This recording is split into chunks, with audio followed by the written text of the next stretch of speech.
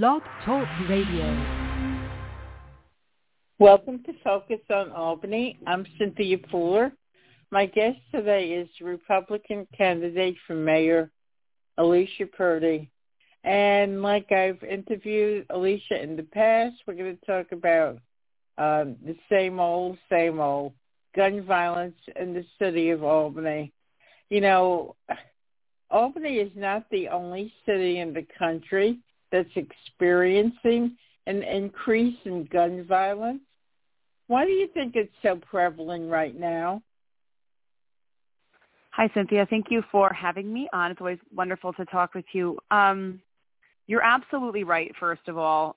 Even though my focus is exclusively on tackling violence in Albany specifically, I would never try to present the case that it's not happening elsewhere and that we're the only ones experiencing this. No, it is. There is an uptick. And this is generations of failure on many levels. And if I were just to launch a couple of thoughts out there that my husband and I have sort of talked about behind closed doors and in our own observation, some of the things are parents not willing, the shift in parenting styles with new generations coming in.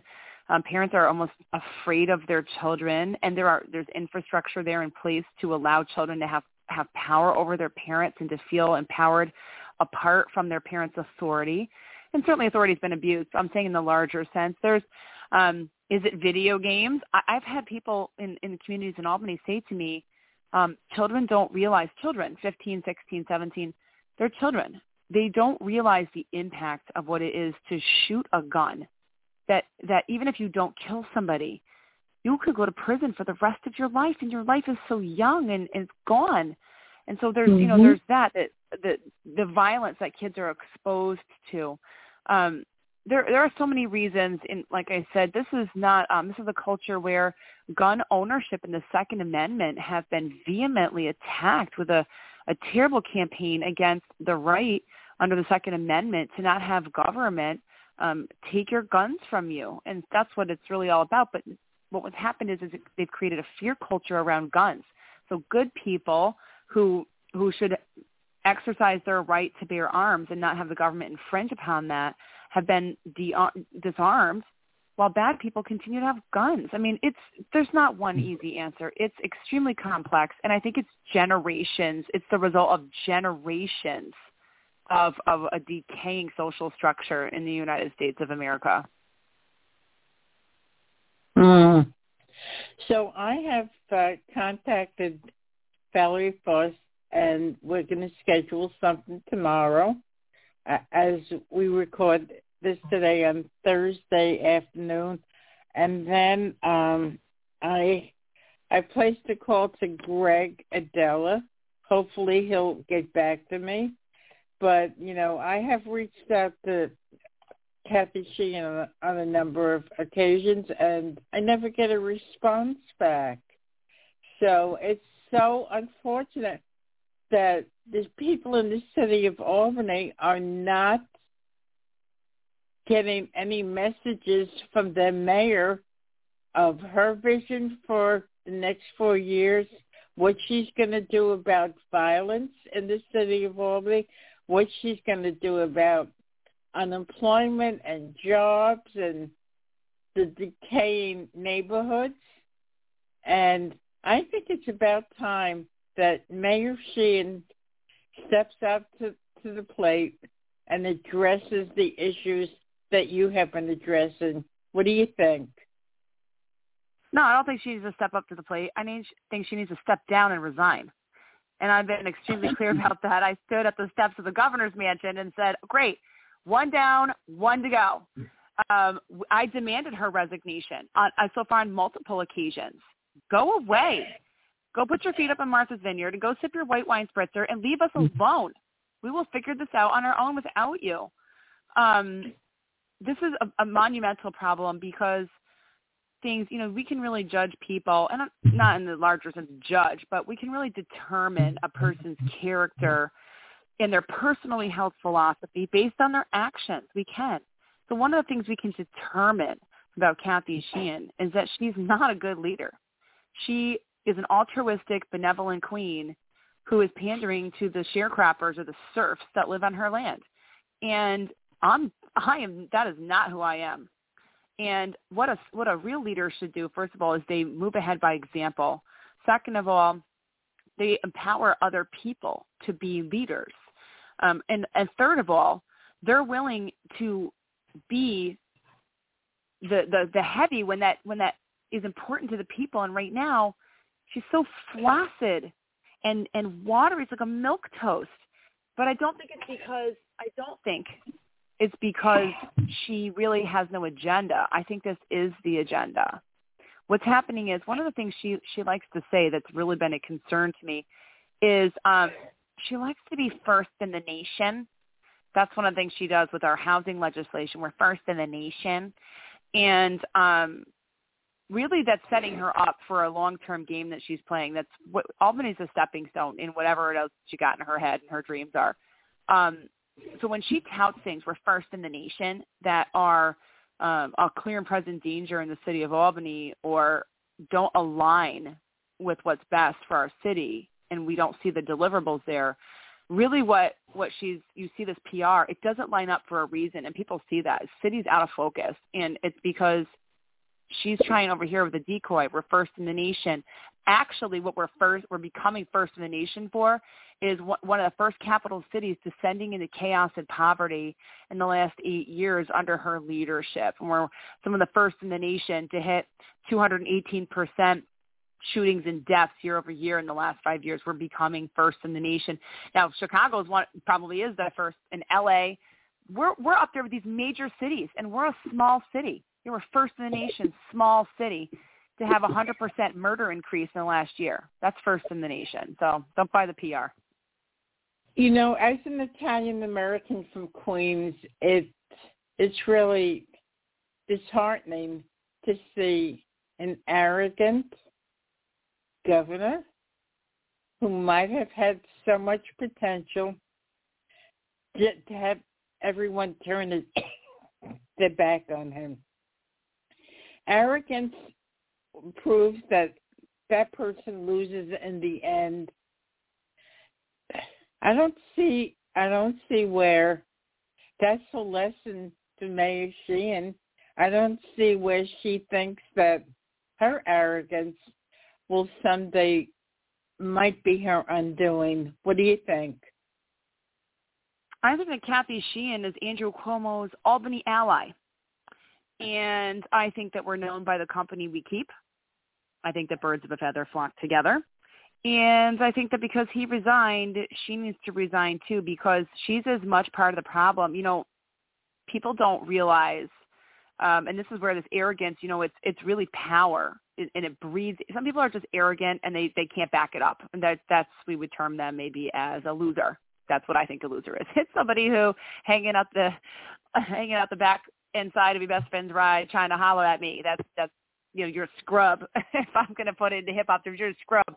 Andrew Cuomo is a power monger, and so is Kathy Sheehan. And so this arrogance comes from the desire for power, and they've been given power, and we know throughout history, and Machiavelli is the prince, that absolute power corrupts absolutely. And getting rid of the Albany ally is paramount, because here's the thing. In the state of New York, we are the most influential state in America. People don't realize it because we're, you know, largely rural in New York State. They don't understand a lot of times that the wealth and influence that comes through Wall Street, the commerce, the fashion, the shipping, the unions, they don't realize that power controls the United States of America, and the seat of those laws that govern that power or give permission to that power are in Albany, New York, under Kathy Sheehan's tired blue eyes. And it is, I do my best to educate people on this all the time, to let them know this arrogance that you're speaking of is, it's not just arrogance. They're not scrubs. These are not people that have no actual power. These are people who have lulled the average resident in Albany to sleep while they are using that power against them. So as you go around the city and you talk to people, a lot of people dismayed on what's going on in Albany? Yeah, they're confused, actually. That dismayed, another good word. They're confused and dismayed because they think that government is here to protect and serve, but that's not what's happening here. They pay taxes and hoping that will go to our, infrastructure and cleanliness. That's not happening. They think a mayor, because Kathy's always smiling in her pictures, they think that she's a nice person. And while she's probably nice to her rich friends, the average person is dismayed, truly, because when they see her in person, it doesn't align with who they thought she was. And then they start to look at, well, Albany isn't aligning with what I'm seeing her put on Facebook and in her press releases, being first in the nation. They're confused because it's not what they thought or what they've been maybe told in school a leader should be. Let's use police as an example. When you're a kid, the police comes to your classroom, or you go visit a fire truck, or you talk to a doctor. Imagine your shock when a doctor is a pedophile. I mean, this is the level of shock people are experiencing. Like, wait, I thought this was somebody I could trust. It turns out this is my abuser. They truly are dismayed, truly. So recently there's been another shooting in Albany. Were there any fatalities? Yes, there was a murder. A man was shot in the abdomen, way down on 2nd, way down, and way downtown Albany. I think that might be the 2nd ward. Anyway, way down, 2nd or 3rd in that area. 2nd Street was the actual street. And the investigation's ongoing. And the man was 46 years old. He was the grandson of a well-known woman in that area, neighborhood woman. It's very well known.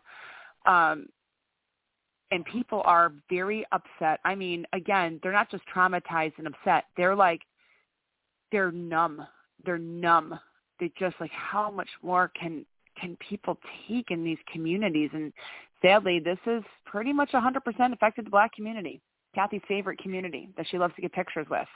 They are 100% the ones suffering because of this. And this man, 46 years old, so he's just a little older than me, or around the age of my husband. This is tragic all around. A man's life was cut down, and I don't care what his problems were. I don't care if he's a drug user. I don't care who he is. He's a human being that somebody loves and is grieving. Maybe he's a wonderful man. I didn't know him personally. Maybe he's a family man. Whatever he was, people are devastated because that is a human life cut down before it's the natural end of things that should have come when he's an old man, warm in his bed. And it's shocking to people. But how many shocks can you have before you just are like, I just can't even lift my head up anymore. I can't, you just get so exhausted emotionally from it. Is this your first run for political office? No. Politics of this level, yes. There was an open seat in the school board I wanted before, and I ran for it. And then I also applied to get into the Albany Council on Art and Humanities. They had an open call, and I went for that as well, but I did not get either one of those. So as you wage your campaign, and as you look around into other challenges who are facing incumbents, are the incumbents in other areas that you look at similar to what Kathy Sheehan is doing, or is she different? Well, I think the way that I would express that more accurately would be to say, first of all, There aren't there's nobody on the Common Council who's not a Democrat. Now, I hate to make it about party politics, and I generally avoid I don't parade myself around as a Republican, and I don't attack Democrats. I don't. It's not my way. I don't like to be defined by identity politics and virtue signaling, and I don't ascribe to any of that garbage. But if you have to draw the lines, it must be shown that these people, now I've been in these Common Council meetings, they don't all think like Kathy. They do not. The truth is there are people, I've heard them argue. I have. But it's like an argument within a non-argument. So it's like we're all Democrats arguing about things that are seen generally the same way by Democrats. That's a problem. This is like this groupthink machine. One of the things I've seen in the Albany Common Council that has been absolutely shocking to me. I don't know why it was shocking, but it is. When they argue, there are definitely the more assertive people in the room that are the bullies. There are definitely bullies in that room. And then there are people who try really hard. Again, they're all Democrats, but there are people who try really hard. They're maybe a less aggressive personality. They try really hard to speak up about an issue. Maybe it's sidewalks. But the stronger voices in the room overwhelm them, and they sit down quietly, and they take their place, and they don't speak anymore. It has been bad. And I thought, now I'm a natural fighter. I always have been. And I would never stand for something like that. But I thought, oh, my gosh, the bullies in the room are bullying people from their own party who are now sitting down quietly and looking sad and getting nothing done that they want to get done, because the bullies in the room, they say terrible things to each other. They're nasty. It's wild, but they're all Democrats. So nothing gets done. So now, do they all think like Kathy? Generally speaking, I would say that they do. But even if they didn't, many of them will never speak up. Not really. They'll just sit down quietly and fold their hands in their lap and stare at their shoes. Now, there's 15 Common Council members, and you're saying some members are bullies, and some and some are very docile. Yeah. Give me a percentage. How many Common Council members would you say are bullies? So I'm going to divide it into three groups. It's going to be the bullies, the very docile ones, and the ones who are just, they speak and then are drowned out, because some don't even barely speak at all. Some speak a little and are drowned out, and then there's the bullies. So I'm gonna say the bullies are probably 3 to 4%. There's only a few of them that I think are just generally nasty, and they throw their weight around. They say rough things. They push. They argue. They get louder than other people. They stand up more. No matter what it is, they always have a comment. It's always, always. There are definitely those people, but they're not the majority, actually. But again, this is a single party Common Council. And other people that seem to really care about different things they'd like to accomplish, they tend to take the back seat when I think it's known in that room who the bullies are. They all know each other. Right. Now, would you say that I'm going to use the word aggressive. How many, maybe I'm asking the question again, but aggressive, and then there's non-aggressive.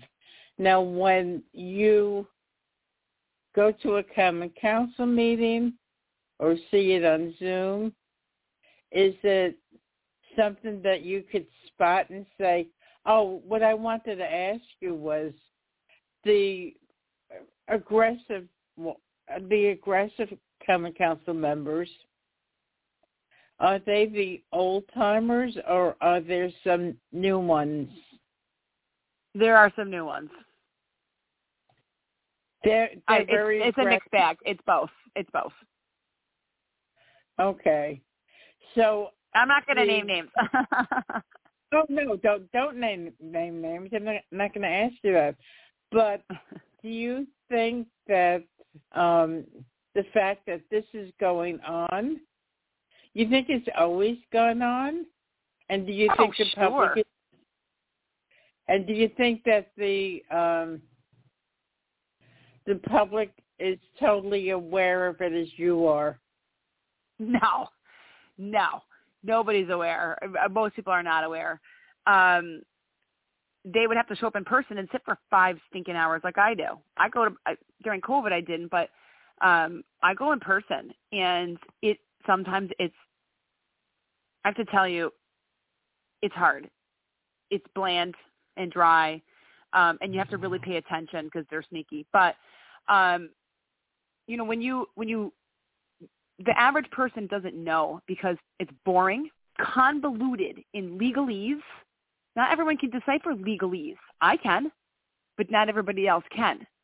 And so now you sit there. It's hot. It's hard to hear.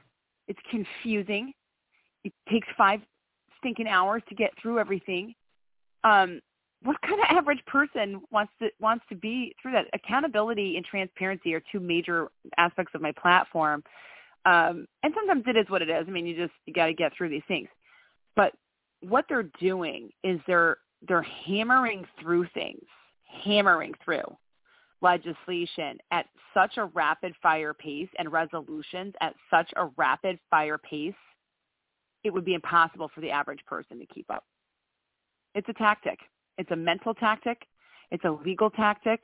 And they've used it to the point where they've set themselves up in a way that truly the average person, you know what, Cynthia, when you go into a common council meeting, if it's an evenly distributed common council, you should have fighting. I mean it. You should have passionate people like it was when they were framing the Constitution.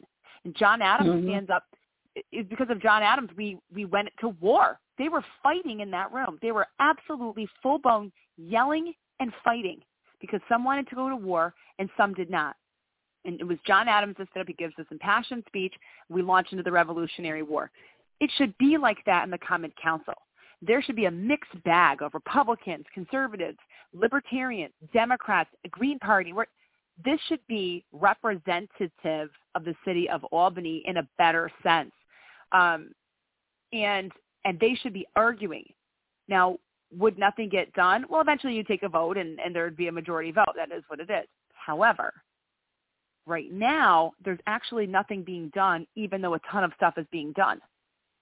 They're passing stuff all the time, but it's garbage, performative, wheel spinning in the mud legislation that does not advance Albany nor serve its people. Well, a number of years ago, I had gone to a few common council meetings, and I saw one impassioned common council member who was really, really passionate about a particular issue. And that issue was at odds with Kathy Sheehan. And over the past few years, that person is falling head over heels and doing anything that Kathy Sheehan desires. And, if there's impassioned, a number of years ago, you would think that there was still passion now, but there's not.